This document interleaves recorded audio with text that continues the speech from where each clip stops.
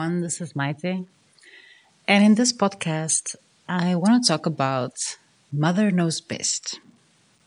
A while ago, I was watching the movie Tangled. And the highlight of that movie for me is the song Mother Knows Best. Listen to your mother. Where the character of the so-called mother of Rapunzel, which is not her real mother, but actually the woman who kidnapped her when she was a baby, sings to Rapunzel to essentially try to erode her sense of self-confidence and security, to instead make way for instilling herself as the authority and the person to make decisions on behalf of Rapunzel, because apparently Rapunzel herself is ill-equipped to understand herself and herself in the world, and therefore the mother should be the one to make the decisions. And yeah, this character is, if you watch the movie, you'll see how it's done in a very obvious way. The manipulation and the emotional abuse is like laid on really thickly, and you can see the nastiness of it. How she'll in one moment completely break down Rapunzel, to the next moment say, "Oh, but I love you," or "I'm just kidding." It's like that's flip-flopping between what she's really doing and what she's wanting Rapunzel to see. And as you watch it, you can see, well, that's not what a parent should be. That's not what a parent should do. Yet in so many ways, it actually is exactly what parenting has become, where even though you might have the best intentions, you'll so often try and influence a situation or your child to look at things a certain way or do things a certain way or make certain choices that you think are best. Because, and that's always the thing, isn't it? Because, they're just children. There's so much they don't know yet. There's so much that they don't yet understand. And practically speaking, in many scenarios, that is very relevant to understand how the world works or to be able to consider everything effectively. But in many ways, our own knowledge and experiences also totally get in the way of seeing things for what they are and how things really work. For instance, when Cynthia was sick with tick bite fever, she was refusing to take the antibiotics. And from my experience and my reference, antibiotics would have helped. That's what's supposed to help her body defeat the bacteria and get better. But she was not wanting any of it. And, at first I thought maybe it's just the taste. Maybe it just doesn't taste nice and she's just resisting it for that reason. But afterwards, she started getting a rash, which could have been an allergic reaction from the antibiotics. But before the rash developed, we consulted with my mother-in-law, and she was like, "Try one more time, and if she really doesn't want it, don't force it. She knows best." Okay. And just to have her say those words was so impactful. Because, she really does know best when it comes to herself and her body and her awareness of herself and her body, what things do in her body and what they don't do, to the extent to which something helps or doesn't help. Her awareness of that is far superior to mine. Far superior to my awareness of my own body, let alone my awareness of her body. I mean, that's even less. So our knowledge and our experiences, yeah, are something. And they can help in moments and support where we can share. Look, from my experience, this and this and this happens, or this is how I have learned to do something. I suggest that if you want to learn how to do this, you start with this step. You can offer that as one way of doing something, but it's not the only way. And it's okay if your child decides to totally disregard your advice, unless there's life-threatening situations and actual physical consequence that is obvious that would happen. But in many scenarios, that is not the case. Where there's multiple options and multiple possibilities, and we're biased towards just one or a few. So for me, that was also humbling, because even though I consciously and with awareness have decided to allow my daughter to grow up with her own self-confidence and learning to be in tune with herself and allowing her own unique expressions and talents and interests to come forth and allowing her to make her mistakes and own them,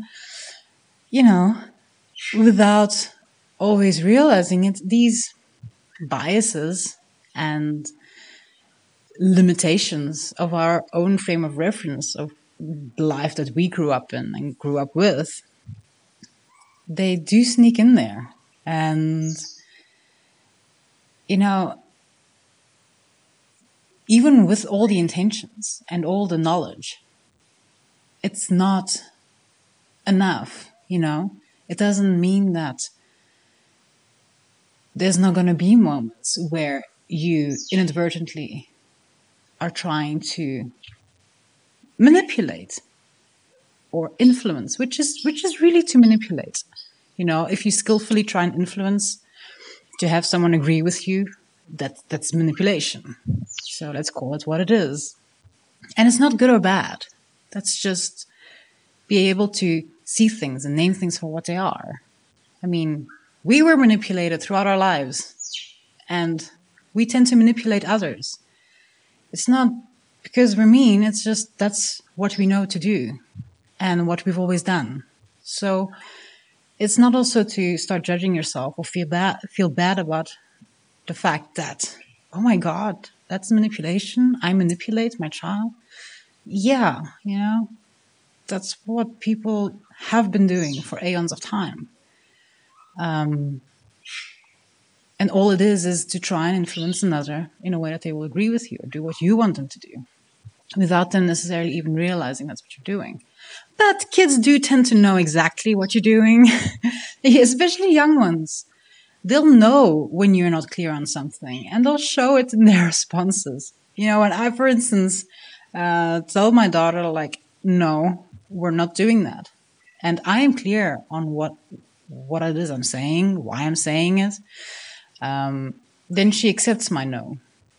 But when I say, no, we can't do that right now, and I'm talking crap, because we actually can do it, but I just don't want to, then her response is, she doesn't accept it because she can see right through it. But yeah, my point being that we also have to allow ourselves to be humble enough to be reminded of our own values and intentions and principles, as well as be humble enough to question our own wealth of knowledge, information, and frame of references. Because we're only just one person, and we've only just got our memories from this one life. And for myself, for instance, having grown up in one country where I thought I knew so much, because I'd gone to school and university and I learned all these things and I've done some living and I've had a rich life. So I've been exposed to a lot of things. Even within that idea, then moving to South Africa on the other side of the world, I've seen so much and experienced so many things that I in no way had experience with, allowed myself to participate in, been exposed to, know how to handle or anything. It's like, and that's just me, and that's just 2 countries. So there is so much that we don't know, and there is so much we don't have experience with. And, from time to time, we need to just remind ourselves of that and allow ourselves as well to be kids again, and allow ourselves to question where our own ideas are coming from, where we think, or we have this conviction or a stubbornness come up of like, I have to do it this way, and not wanting to consider anything else. To question like, well, is this even my own conviction, or did I get that conviction from someone else that, that was just the only way I was shown to do it, or I was convinced somehow that this is the only way to do it. So that we for ourselves can release ourselves from the whole paradigm of mother knows best, which is really other people know best. It doesn't have to be just your mother or just your father. There's so many parts of our life where we will divert responsibility and authority to another person because they know more. But knowledge alone is, it's just knowledge. So, we need to first also question who's the authority of the ideas and beliefs and attitudes and ways that exist inside of us and that we're still living out. And see if there's maybe a different way of going about it. See if this really actually honors the best of you and the people in your life or not. And to then be able to take that step of like adventure and venturing into the unknown, of trying out something different and trying out something new.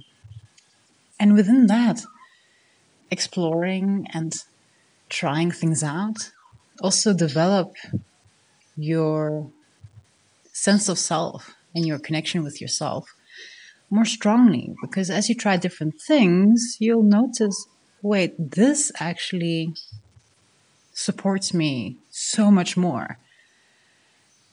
Which means that you're now relating one way of doing something to yourself, your strengths, your unique abilities and expressions. So it's like to be able to make that assertion, you have to actually check in with yourself. And the more you allow yourself to make decisions based on you trying out different things and then finding what works best for you, the more you'll also gain that self-trust of knowing who you are, knowing what works best for you, understanding the things that honor you, and knowing the things that actually disempower you. So, yeah, just a bit of rambling from me today. But it's such an important topic, and so many still adhere to the whole paradigm of mother knows best and parents have all the answers, when realistically it's impossible. And as soon as you start your parenting journey, it's like almost one of the first things you realize is I'm not equipped to make all the decisions on behalf of another human being. I do not have that power. I do not have that ability. It's impossible. But then what's the alternative? That's like something you still have to shape and bring into the world. So here's my own 2 cents of my experience with it and how I'm looking at it. And I hope this helps. Bye.